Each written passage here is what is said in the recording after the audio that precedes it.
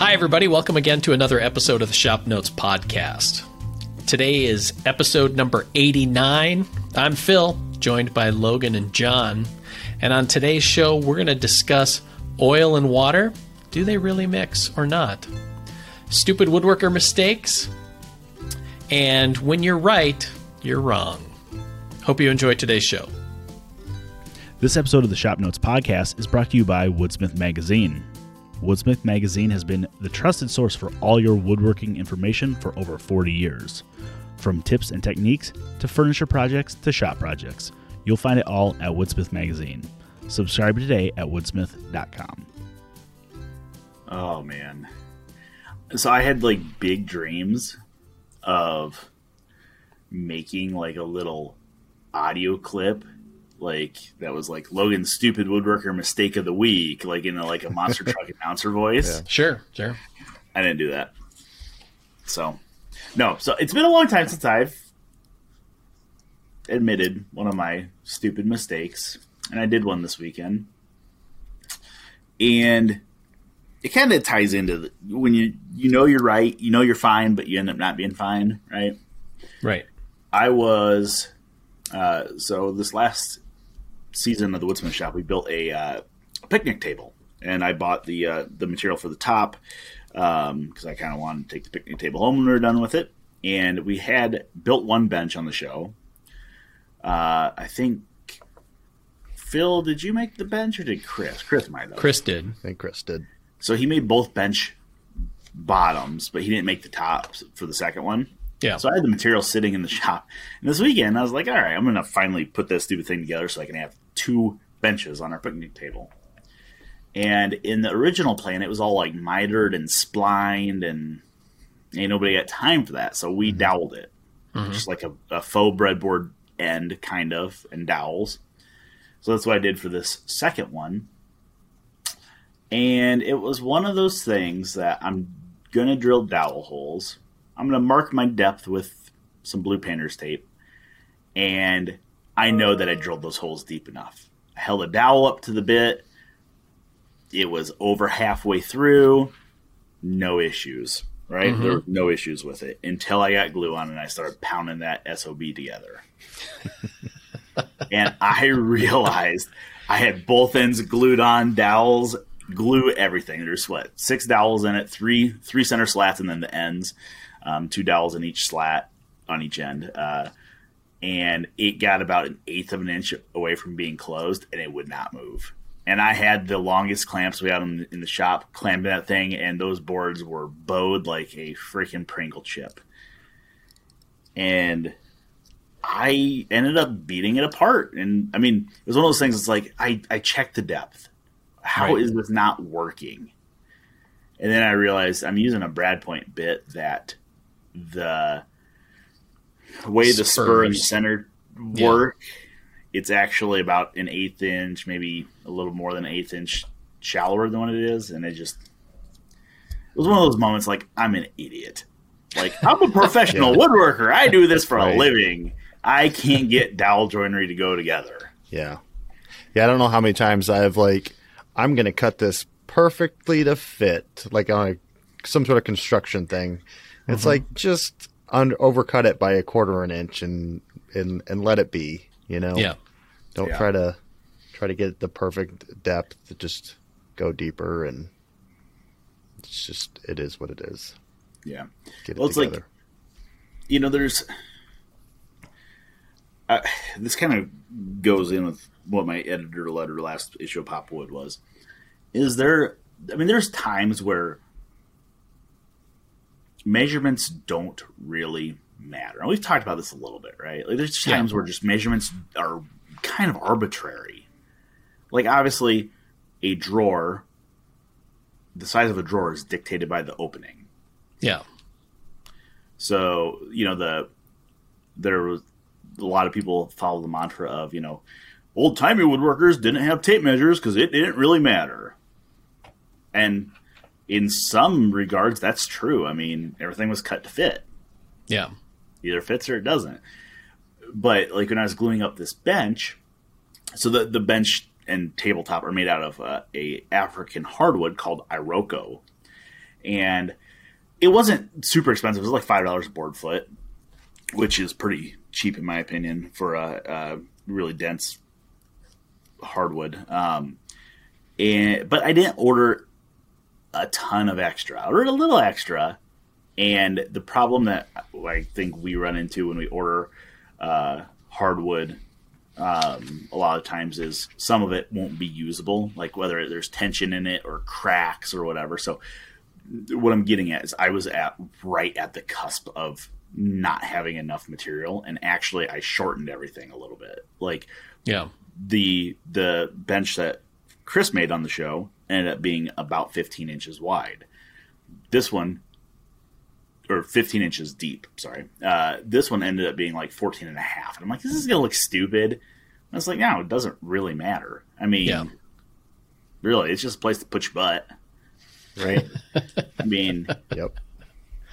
And only really temporarily, because it's not often that you're going to be sitting at the picnic table for hours on end. Oh, exactly. Yeah. So it's like, it's one of those things. I'm like, you know what? I was kind of like, what should I do? Should I rip strips off of some of the shorter stuff and scab it onto the edges of these boards to make up the width? I'm like, no, it's not worth it. That's dumb. Don't do that. That would look weird. Well, yeah. And I'm like, not even going to worry about it.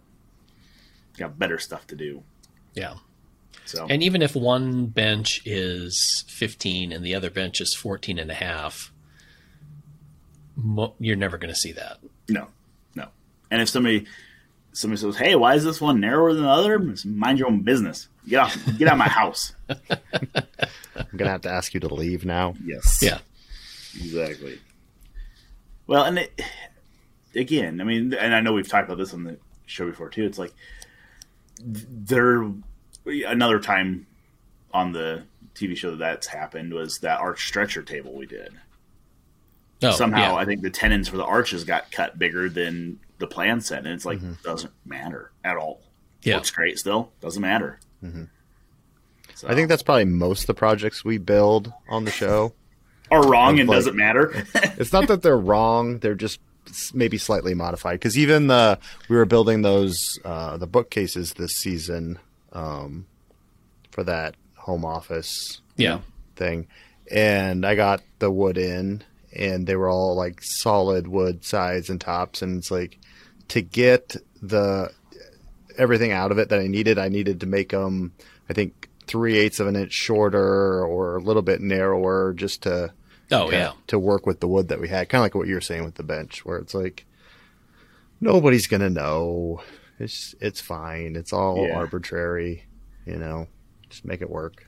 So and it is, because I feel like a lot of people. I mean, in Woodsmith drawings, we have a lot of dimensions. Yeah. Fewer than we used to, but there are a ton of numbers in there. And it's a false goal to try and hit those exactly. Yeah. Because I remember answering customer service questions where somebody thought that we had errors, and we'll have an error from time to time. I mean, when you have that number of dimensions and the number of humans that are involved here, there's going to be a mistake that crops up as much as we try and check them. Where somebody says, I cut all the parts to within 0.004 of an inch, and these three things don't go together. It's like, yep. What do you know? Yeah. I mean, yeah. And like what Logan said, you're get to a point where you're just building to fit anyways, because your tape measure might be a little off, or as you're going along, or like working with plywood, it's not exactly 3/4 of an inch. So that changes the interior dimensions of a case, where you might have to fit the drawer to that size rather than what the parts say. So it's kind of like just the lines on the road. It's just a general suggestion, So I guess that's a question for you guys. Have you guys ever checked your tape measures to see if they're accurate? No. Okay. I mean, I only ask because I've seen photos floating around on Facebook that people are like, "Oh, this is why you better check your tape measures," and they're showing the ends of two tape measures, and the increments are like scaled on one of them. So it's like, you know, the 1 inch is just a little off, but by the time you get to 9 or 10 inches, it's like a half inch off. Right.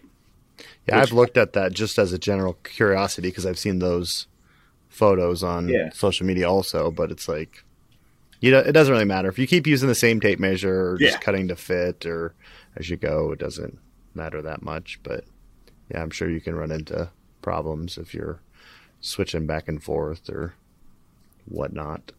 Yeah. So, yeah. I will say that there's a few areas that are related that I've found where I mean, not really that I'm going for a specific dimension, but it's more about the fit. Mm-hmm. Is that like the plywood back of a case? Yeah. It was one of those things where early on where it's like, you know, it's just the back of the case, and the last thing I want to have is that it's too big or whatever.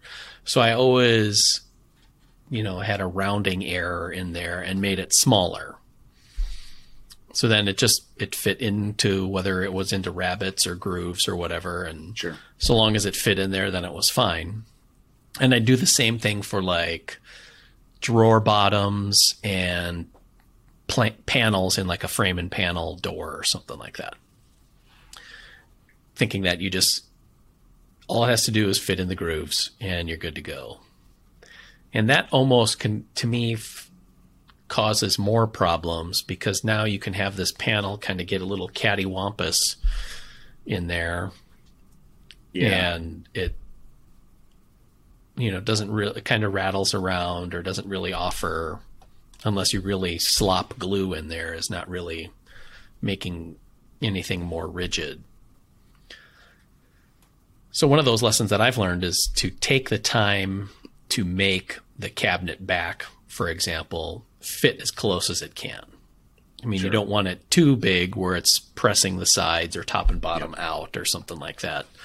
But if you fit it snug, then it actually makes assembly easier because you get to a point and you put the panel in and you kind of loosen up the clamps and then fit the panel, and all of a sudden, wow, you have a squared up case. Mm-hmm. I will say I'm guilty about the drawer bottom thing because it's always, I mean, and it's kind of tongue in cheek now that I've said, you know, drawers are just cut to fit to the opening. But when the numbers are really weird, it's like, oh, I'm just going to cut that bottom just a smidgen smaller because it's the same thing with the dowels. You cut it and you know it's going to fit until it doesn't. Mm-hmm. Right. And I've gotten in many scenarios where I'm trying to put a drawer together and I got glue all over everything, and all of a sudden the drawer won't go together because the bottom is just a hair too big. Mm-hmm. Yeah. Which is really annoying. Yeah, that's why I dry fit everything. You send your hate mail to John Doyle at amedia.com. No, I don't do that. I do the same thing where it's like, okay, I cut all these parts and I know they're going to fit, start putting glue on, and now I go look for clamps while the glue's setting up, and it's 5 o'clock on a Friday and everything's going wrong. And so. Yeah. You know, I've, over the years, started to slow down a little bit and call it what you will, bullheadedness of youth or something. I don't know. I've started to realize that, you know what, if I slow down and I actually measure it carefully, it's going to work out better in the long run, you know? And may actually end up taking less time overall. Oh, you do. Yeah. You do. Absolutely. It's like the, you know, slow is fast and fast is slow. Yeah. You know, so yeah. No, it was just one of those things. I was in the shop this week and I'm like, what an idiot I am. I checked. I knew that these holes were deep enough. I didn't dry assemble them. That would have fixed it. I know they're deep enough. Slap the glue, put the clamps on, and then grab a couple flathead screwdrivers and tear the entire joint apart as those dowels are swelling and locking everything together. And then grab a pull saw to zip an 1/8 inch off of each dowel. What an idiot. You guys ever done anything just completely stupid? You're like, seriously, I know better. Oh, yeah. All the stuff. Yeah, all very similar things to that, whether it's drawers that were too large or... Yeah. I did what was I doing? Oh, I made a drawer case for the workbench that I made for my father-in-law. Sure. But here's the deal. I made the workbench, which is at my father-in-law's place, 400 miles away from my shop, and then made the drawer case here based off of measurements that I had taken from the workbench. So I made my own measurements, so it's not like I was asking somebody else to read a tape. And as I was putting stuff together, I got to a part where I thought,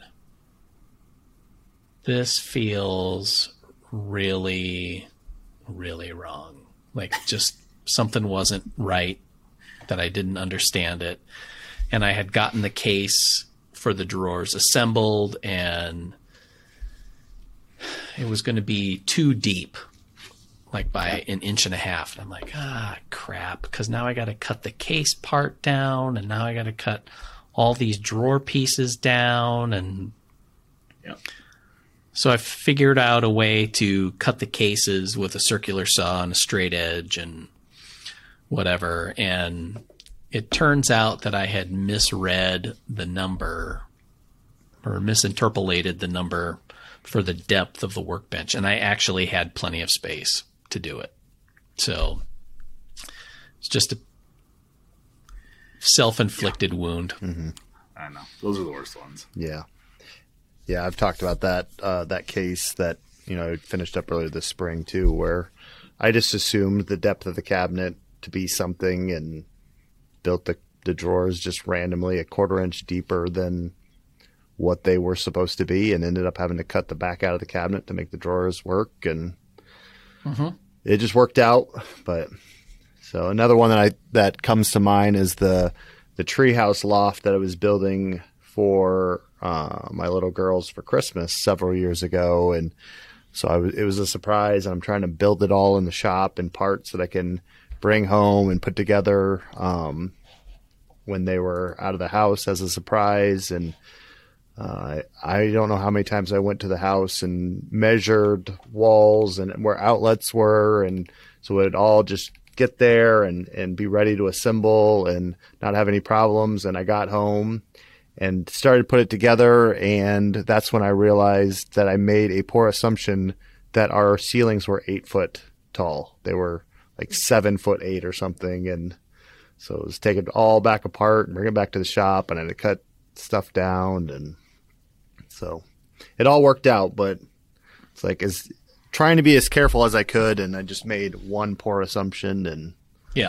all hell broke loose. So, yeah. So this last week, so the Pop Wood crew is pretty small, right? There's me and 2 other people, and that's it.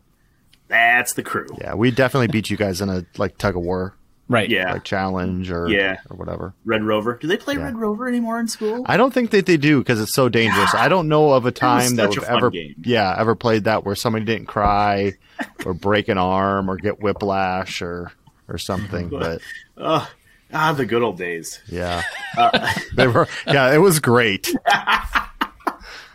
Bring back Red Rover. Anyways, darts with the metal tips. Yeah. I'm getting to that, Phil. So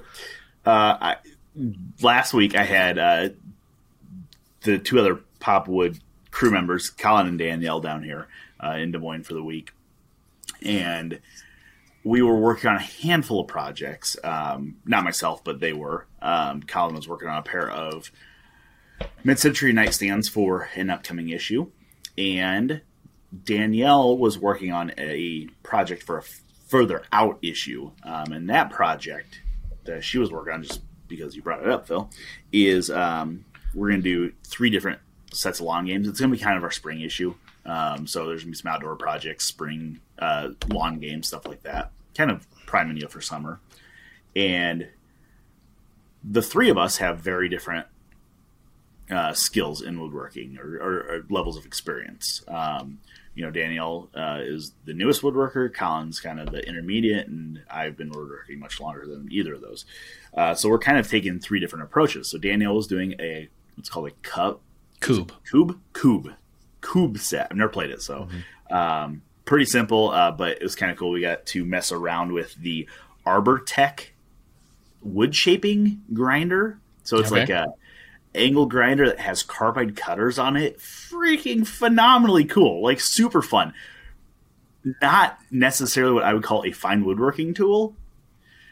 Definitely like a sculptural artistic tool though. Oh, sure. It's super fun. I'm like kind of waiting to take a couple trees out of my house so I can do some chainsaw carving, and that bad boy is going to get used. So, but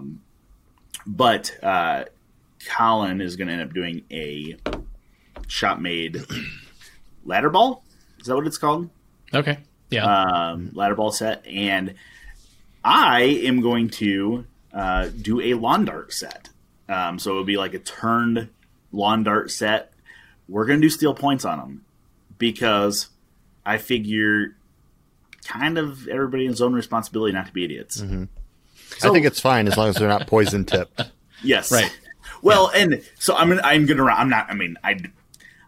Lawn darts were, I think, outlawed in the 70s or 80s, something like that. I remember them in the 80s when I was a kid. Yeah, because we had a set where it was like a stepped tip on there.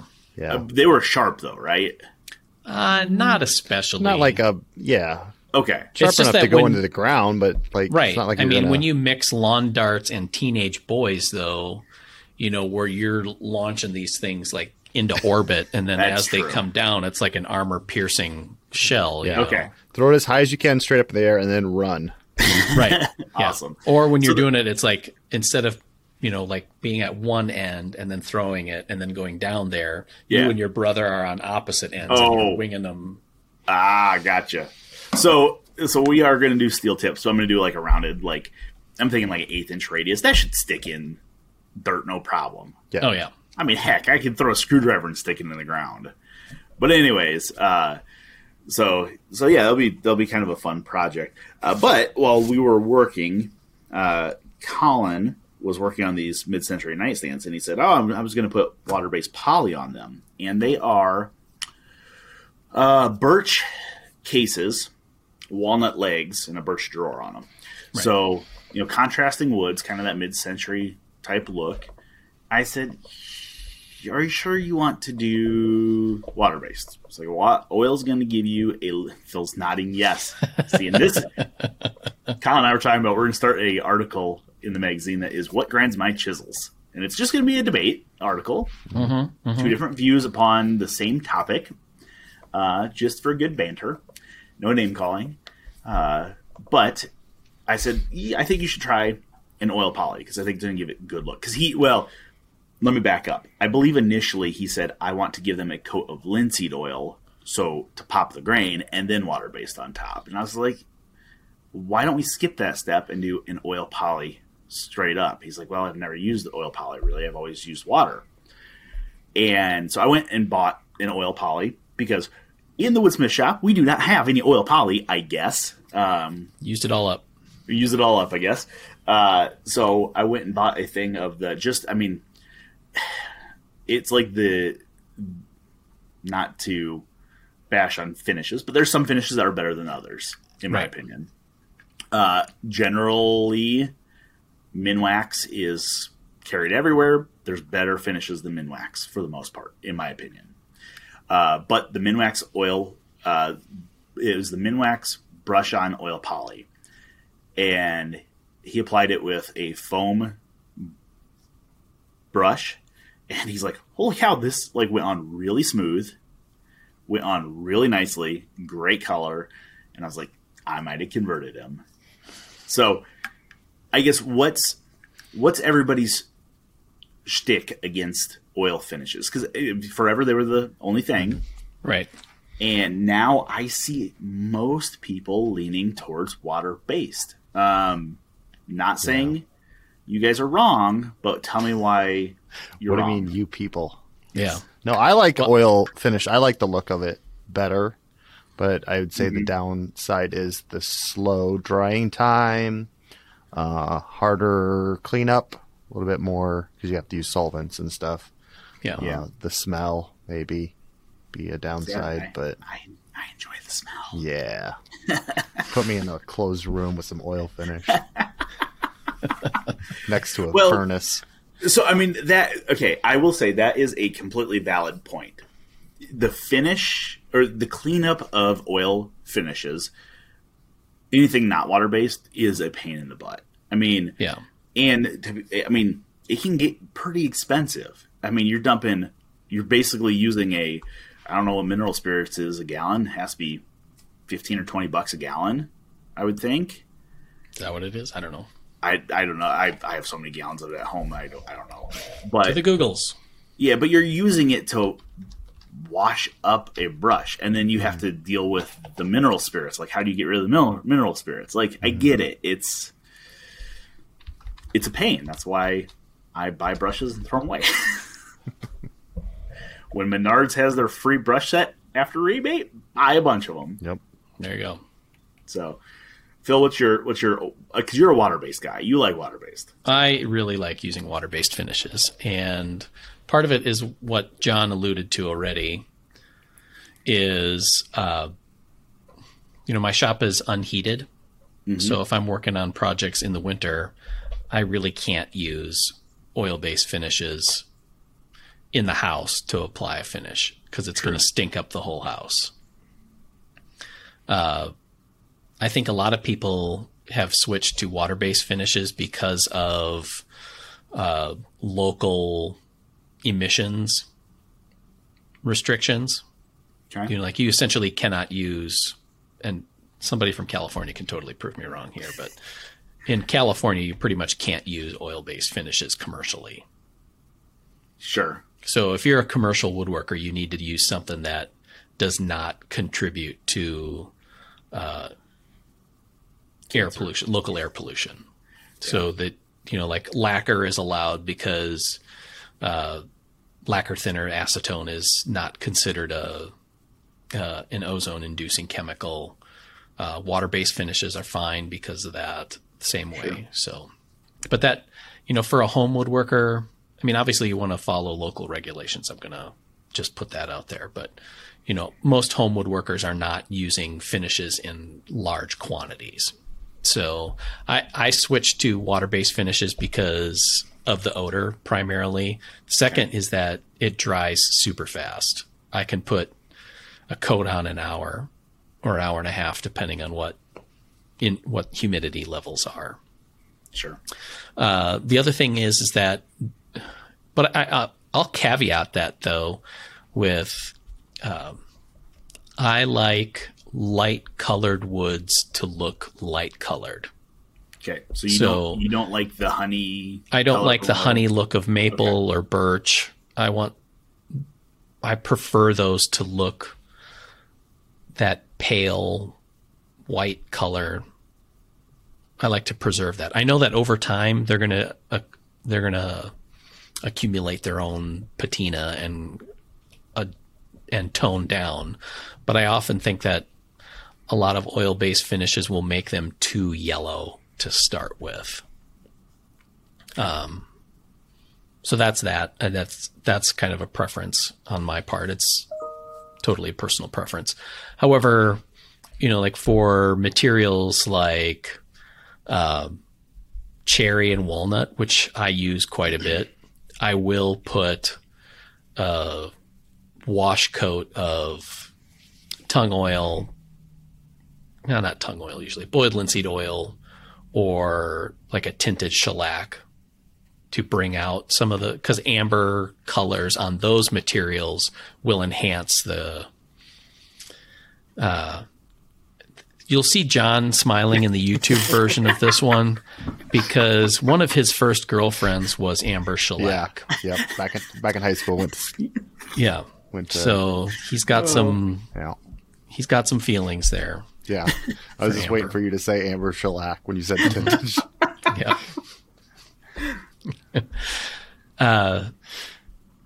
Amber tones will enhance the colors of materials like walnut and cherry, mahogany, the medium and darker toned woods to bring out those darker colors. When you use just straight water-based finish on walnut and cherry, it can look a little washed out or faded or something like that. So although I will say, like some of the newer water-based finishes from like General Finishes and Old Masters, their water-based finish does include just a small amount of a toner in there so that you can apply them to those materials and they don't look as gray as they used to. Yeah. See, so that's where I go with it. Yeah. I actually like, and I find the same thing too on the oaks. And again, it's totally personal preference, but too much oil-based finish on oak often ends up giving it that golden oak kind of like throw up in the back of your mouth look to it. And when we've done some projects here for the magazine and we spray lacquer, which is a totally different animal. But it doesn't impart the same kind of color to it that I like the look of a water-based finish on white oak or a lacquer on white oak because it allows that natural color of white oak to stand on its own. Yeah. See this coat tree behind me? That has just straight, I think it was tung oil on it. And I get the golden oak thing on it. It's a different color than like my desk is, which is definitely true golden oak. Right. It's darker. It's richer. It's different. I feel like oil on oak gives it a different. How do I want to? It's a different depth than if you stain it. Sure. It definitely brings the wood more to the forefront than just a canvas for a color, basically. So there's definitely, I mean, it doesn't show up on my webcam here, but like there's definitely variation in this, and you wouldn't get that if you stained it. So, and that, I guess, I get the cleanup. So let me ask you this: with water-based finishes, and I'd be interested to hear from anybody on this. Do you, as you're cleaning up, just wash it up in the sink? Mm-hmm. So it just goes right down the drain. Yeah. Okay. I mean, because I'm using here's what I do is in between coats, I usually just dunk the brush in a cup that has water in it. Sure.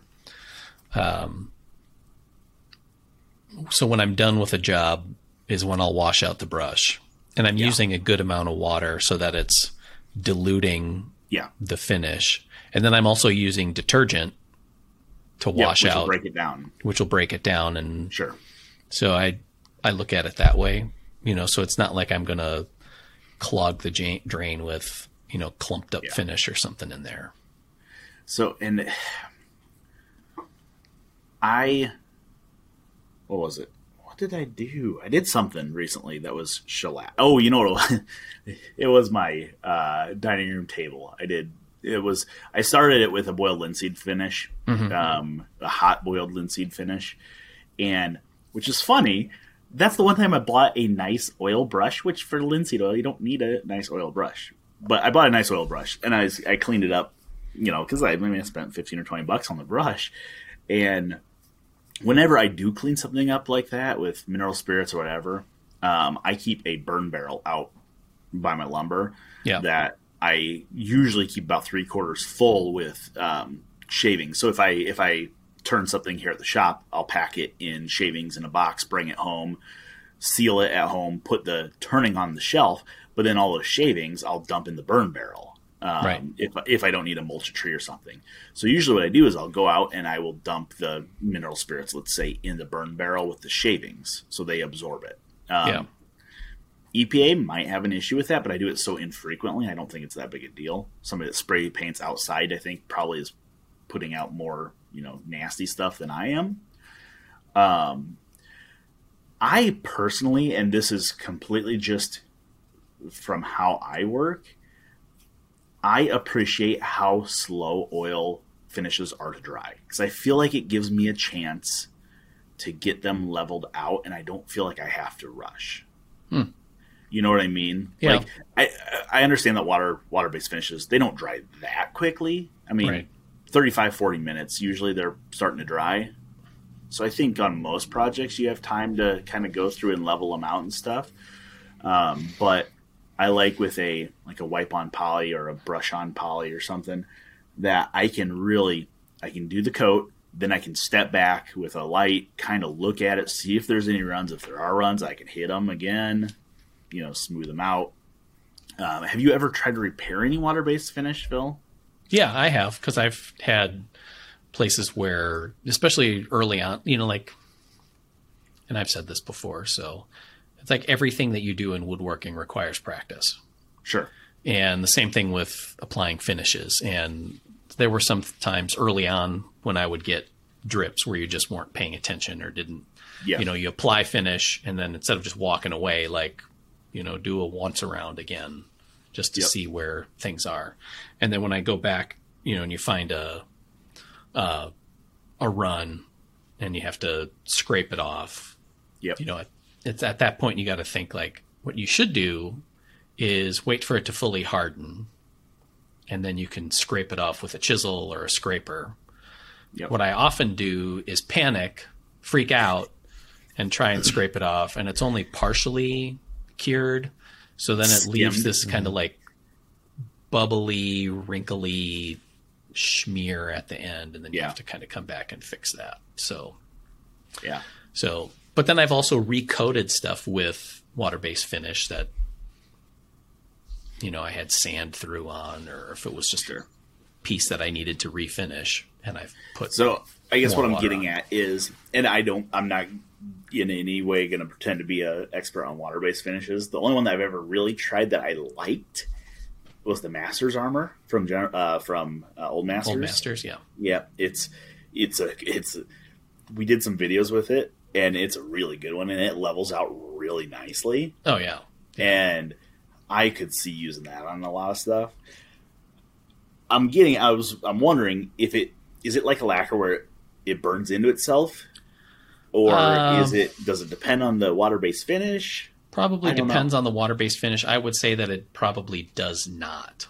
Okay. That it's individual layers, which more would make sense, like a standard varnish or oil-based finish. That would make sense, because if you would put a wet glass on it, then it would dissolve the finish. Yeah. So that would make sense. So you need some form of mechanical bond there, which would generally be a sand. Yeah, and I've heard that is a little overrated. Sure.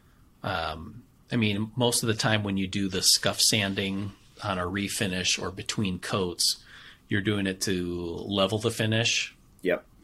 And even out the sheen. And those are the primary reasons that you're doing it. But there's usually enough chemistry involved there. And to a certain extent, you're also cleaning the surface to remove impurities that can hinder a bond. Yeah.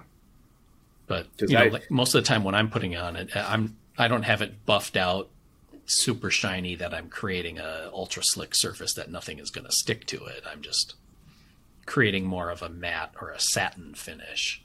Yeah. Which is definitely what I prefer, is that satiny.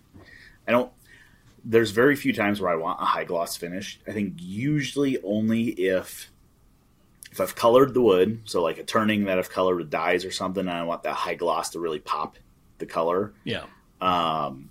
Or if it's a design element, I guess, like this humidor I'm going to be working on, I think I'm going to French polish the spalted maple top on it. Sure. Just for that super high gloss, glassy look. Just from a design standpoint to contrast with the matte wood. But generally I like that satin finish. I was going to say the dining table I did, like I said, was boiled linseed oil initially. And then I decided that just, as much as I like it in my head, like, oh yeah, no problem. We're going to just put a coat of oil on it every couple months and it's going to be perfect. It's going to be beautiful. I'm not going to do that. I know myself. I'm not going to do that. So instead I left the boiled linseed oil on the base, but the top I did a wipe-on poly. The Minwax wipe-on poly, which is just their standard poly thinned down. Yeah. And that is if I remember right, don't quote me on this, but if I remember right, it's like a dries to the touch in 2 hours, recoat between like 4 and 6 hours. Okay. If it's after 6 hours, it requires 24 hours plus a sanding to recoat. Yeah. So it's one of those things. Once the chemical bonds really start to take effect, that's when you need to sand it for that mechanical adhesion. Right. It's going to be one of those things. I'm going to have to refinish it here whenever I get to it. Nothing to do with the finish itself. The finish itself is holding up perfectly fine. It's more that I was rushing to get it done for Christmas, and I sanded the top so I have some raised glue joints on it. Oh, sure. So you could feel where some of the glue joints are. You just feel a little ridge glue. So I'm going to just come back, hit it with some, 240, level everything out, and then give it one more coat. So, but yeah, no, it was an interesting thing because Colin was I've only done water based, but you know what? Now that he said, he's like, this might make me rethink oil. And I know it's not for everybody. Yeah. And I mean, I've used plenty of oil-based finishes, Yeah. because of stuff that we've done here or whatever. And, there was a guy, one of the designers here before, Kent Welsh, took finishing very seriously. And he, a lot of times what we did in the past was use Armor Seal or Seal-A-Cell by General Finishes. They're very similar finishes as a wipe on. And we usually just did like 2 coats. It looked good. It wasn't, depending on what you did with it, it wasn't super smooth or whatever, but it had good color. Yep. And a good surface protection. But Kent would go at it with, 4 or 5 coats, rubbing it out in between, and his projects looked amazing that he finished because he had like this really smooth surface. They weren't all super shiny, but they were just very well done. So, one of the projects that I see around the office here that I've always loved the finish on is that there's that low boy downstairs. Oh, yeah. Mm-hmm. It was that one that he did? No, that one, I believe Steve Johnson did that one. Did he? Because just the fit, just every time I'm walking into the main floor, don't touch it because I touch it all the time. Right. Don't get my germs. Yeah. It feels great, and it just has a nice finish on it. And maybe Kent did do the finish on it. I'd have to ask Steve, see what he remembers. Yeah, I'll ask him.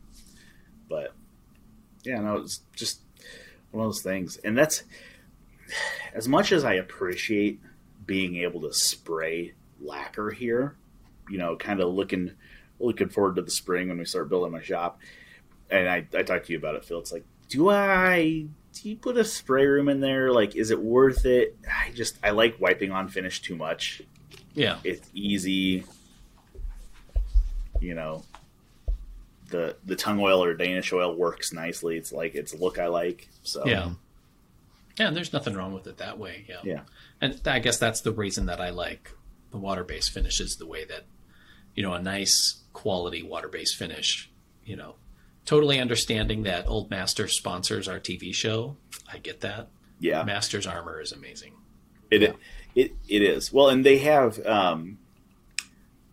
the Master's Armor. You can use it straight out of the can, if I remember right. Yeah. But they also have a hardener you can mix in with it. Yes.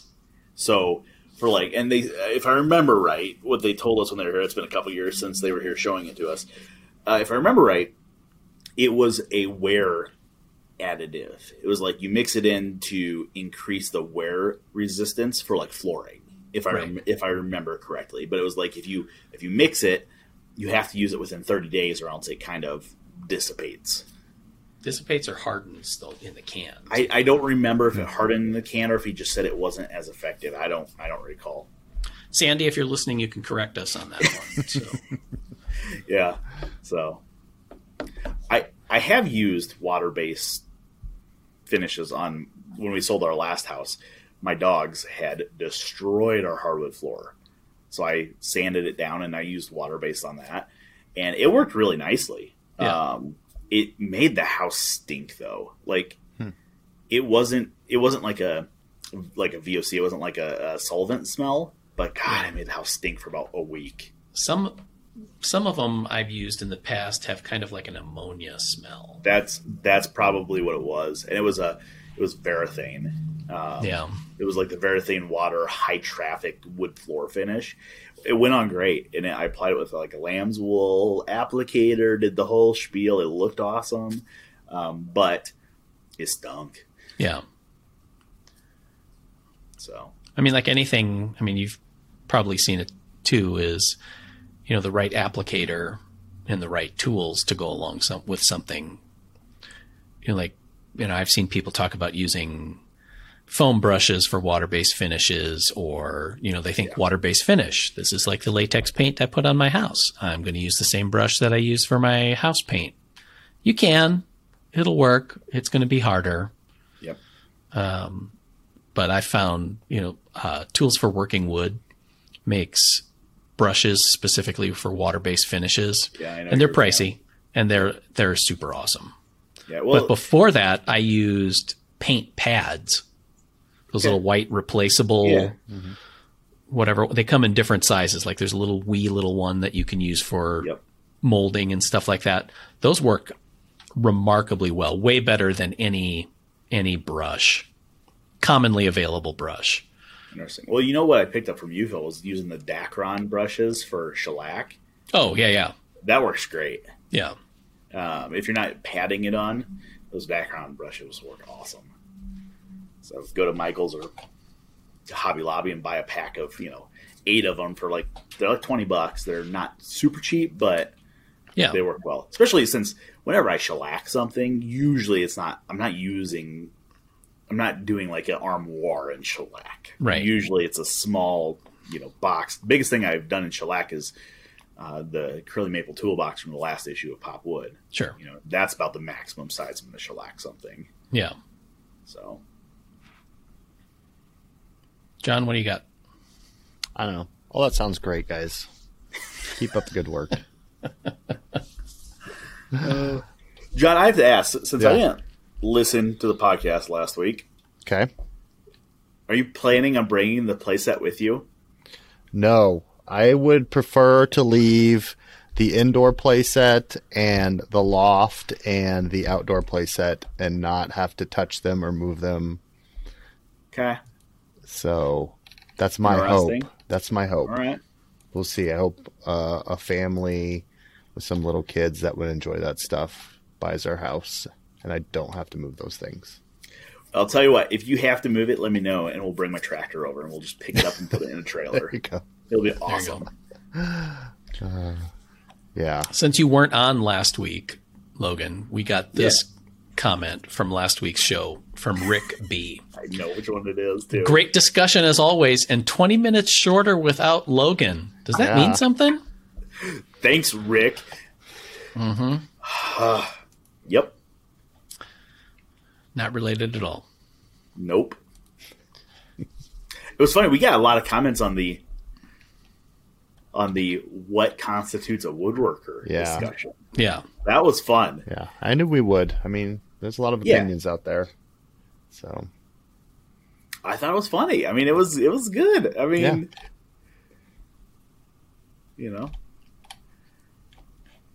not going to open up that can of worms again, though. Yeah.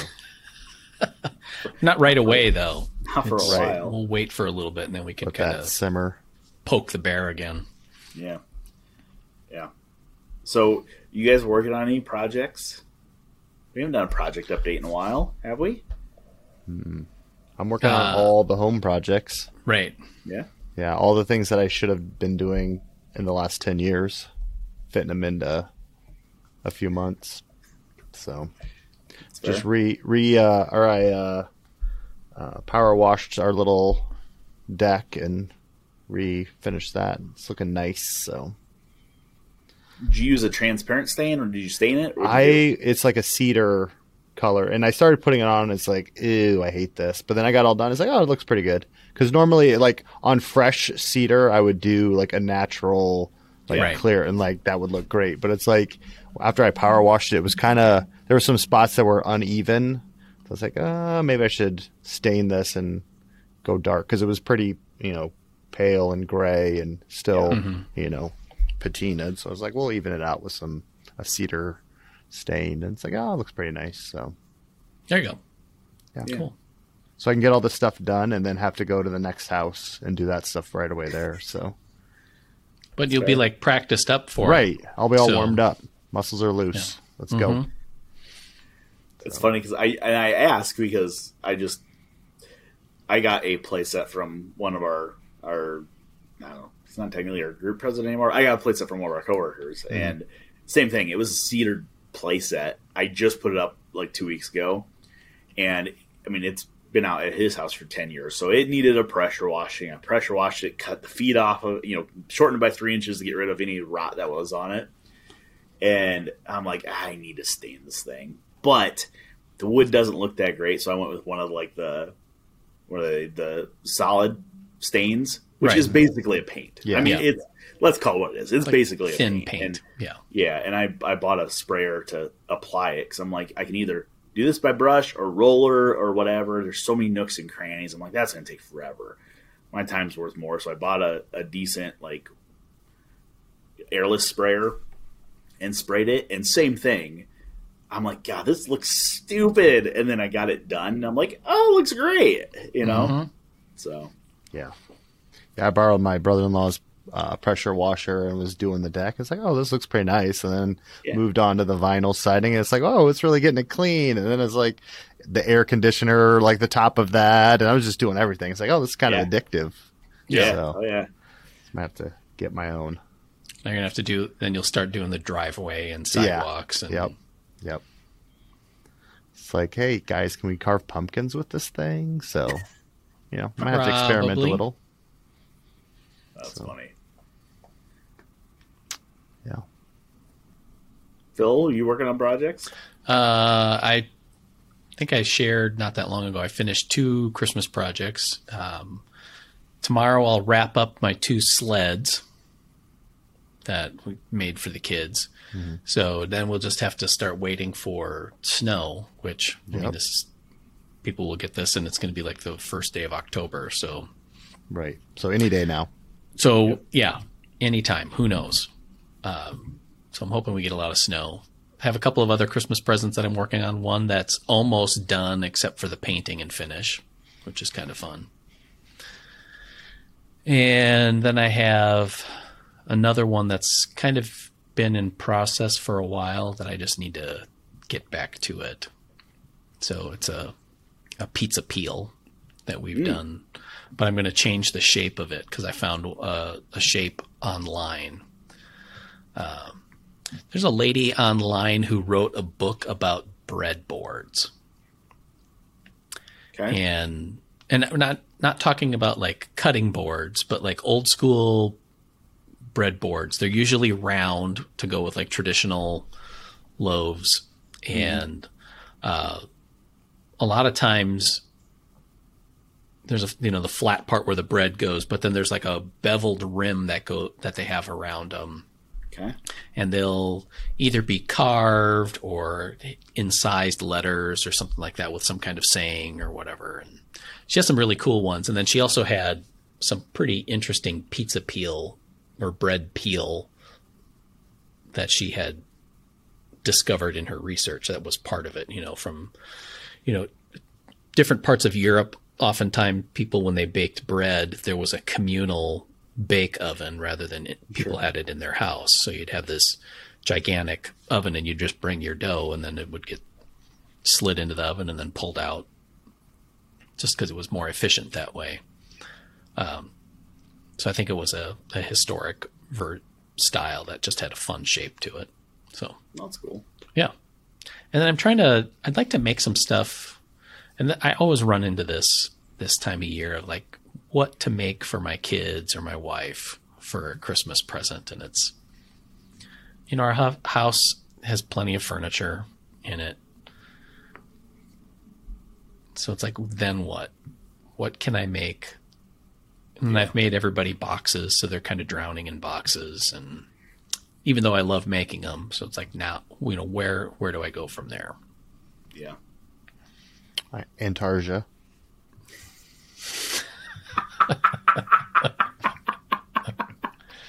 Maybe. Who knows? Yeah. We just lost like 0.4% Right. of our audience. This is because the of third that. week in a row we've brought that up. We lost them the first week, so it doesn't matter. They're not listening anymore. Yeah. So anyway, we'll see. See once what happens. Interesting. I just ordered this week. I ordered all the stuff for the humidor. I'm gonna stop talking about it and just make it. There you go. The problem is, it's like I know what I want and I can't buy it. So it's like, this is silly. I can't buy like a brushed stainless or a brushed nickel quadrant hinge. I can buy them, but they look cheap. Oh, Like, yeah. and it's like, well, so I got to make a concession somewhere. It's like either I change everything to brass, which I don't really want. I really like the black and silver look versus black and brass, because I can get all the humidor internals in nickel or brass or nickel or silver and brass. So I might just do brass quadrant hinges, but then blacken them. Yeah. I think that would be okay. Should check with Orion from I know. Horton I checked Brasses. their site. They have nickel, or they're the nickel or stainless. Like, they're not quadrant hinges. They're like almost like butt hinges. I looked. Yeah, but Thought like about call emailing him, them. because sometimes they'll do like a custom finish. I know. I might give him a call. So, but it's been funny because the last couple weeks I've got to mess around with a lot of new tools, which are kind of fun. Yeah. Like, I love new tools. And one of them that I got to mess around with a little bit that I'm going to use on this humidor is the Panto router. And it's pretty cool. Like, it was designed. I mean, it's kind of fun to see the history behind it, because it was Matthias Wendell, the YouTuber. He designed it out of wood. Yeah. And a company grabbed it and said, hey, we want to make this out of aluminum and steel and sell it with your name on it, or, basically give you royalties for it, I'm assuming. So we got one in, and it's pretty slick. Like, I'm going to use it for some loose mortises inside the miters, or loose tenons inside the miters. Yeah. Which I think will be kind of cool. So it's been fun to mess around with that. So it'll be interesting. Cool. Yeah. So I'm kind of waiting on. I kind of like lost my identity this last 3 or 4 weeks because I haven't ran my sawmill at all. I'm out of blades, to be honest with you. I'm out of blades. I'm waiting on my blades to be sharpened. Right. So kind of can't cut anything, but I got plenty to cut. Just can't cut any. All right. Yeah. Thanks, everybody, for listening to the Shop Notes podcast. You can watch it on our YouTube channel and get it that way. Otherwise, you can find the Shop Notes podcast on all the podcast apps that are out there. It usually gets around to everything. If you have any questions, comments, or smart remarks, we'd like to hear from you. You can email those to us, woodsmith@woodsmith.com, or leave them in the comments section below the YouTube video. You'll also find our show notes page at woodsmith.com/podcasts. If you have any questions that you'd like to have us address, any topics in woodworking or tools to talk about, we'd love to hear from you as well on those. Otherwise, we'll see you next week for another episode of the Shop Notes Podcast. Bye, everybody. This episode of the Shop Notes Podcast is brought to you by Woodsmith Plans. You'll find nearly 1,000 plans covering everything that you'd want to build, from furniture projects to gift projects, kitchen accessories, workshop projects and jigs, and more. Find your next project at woodsmithplans.com.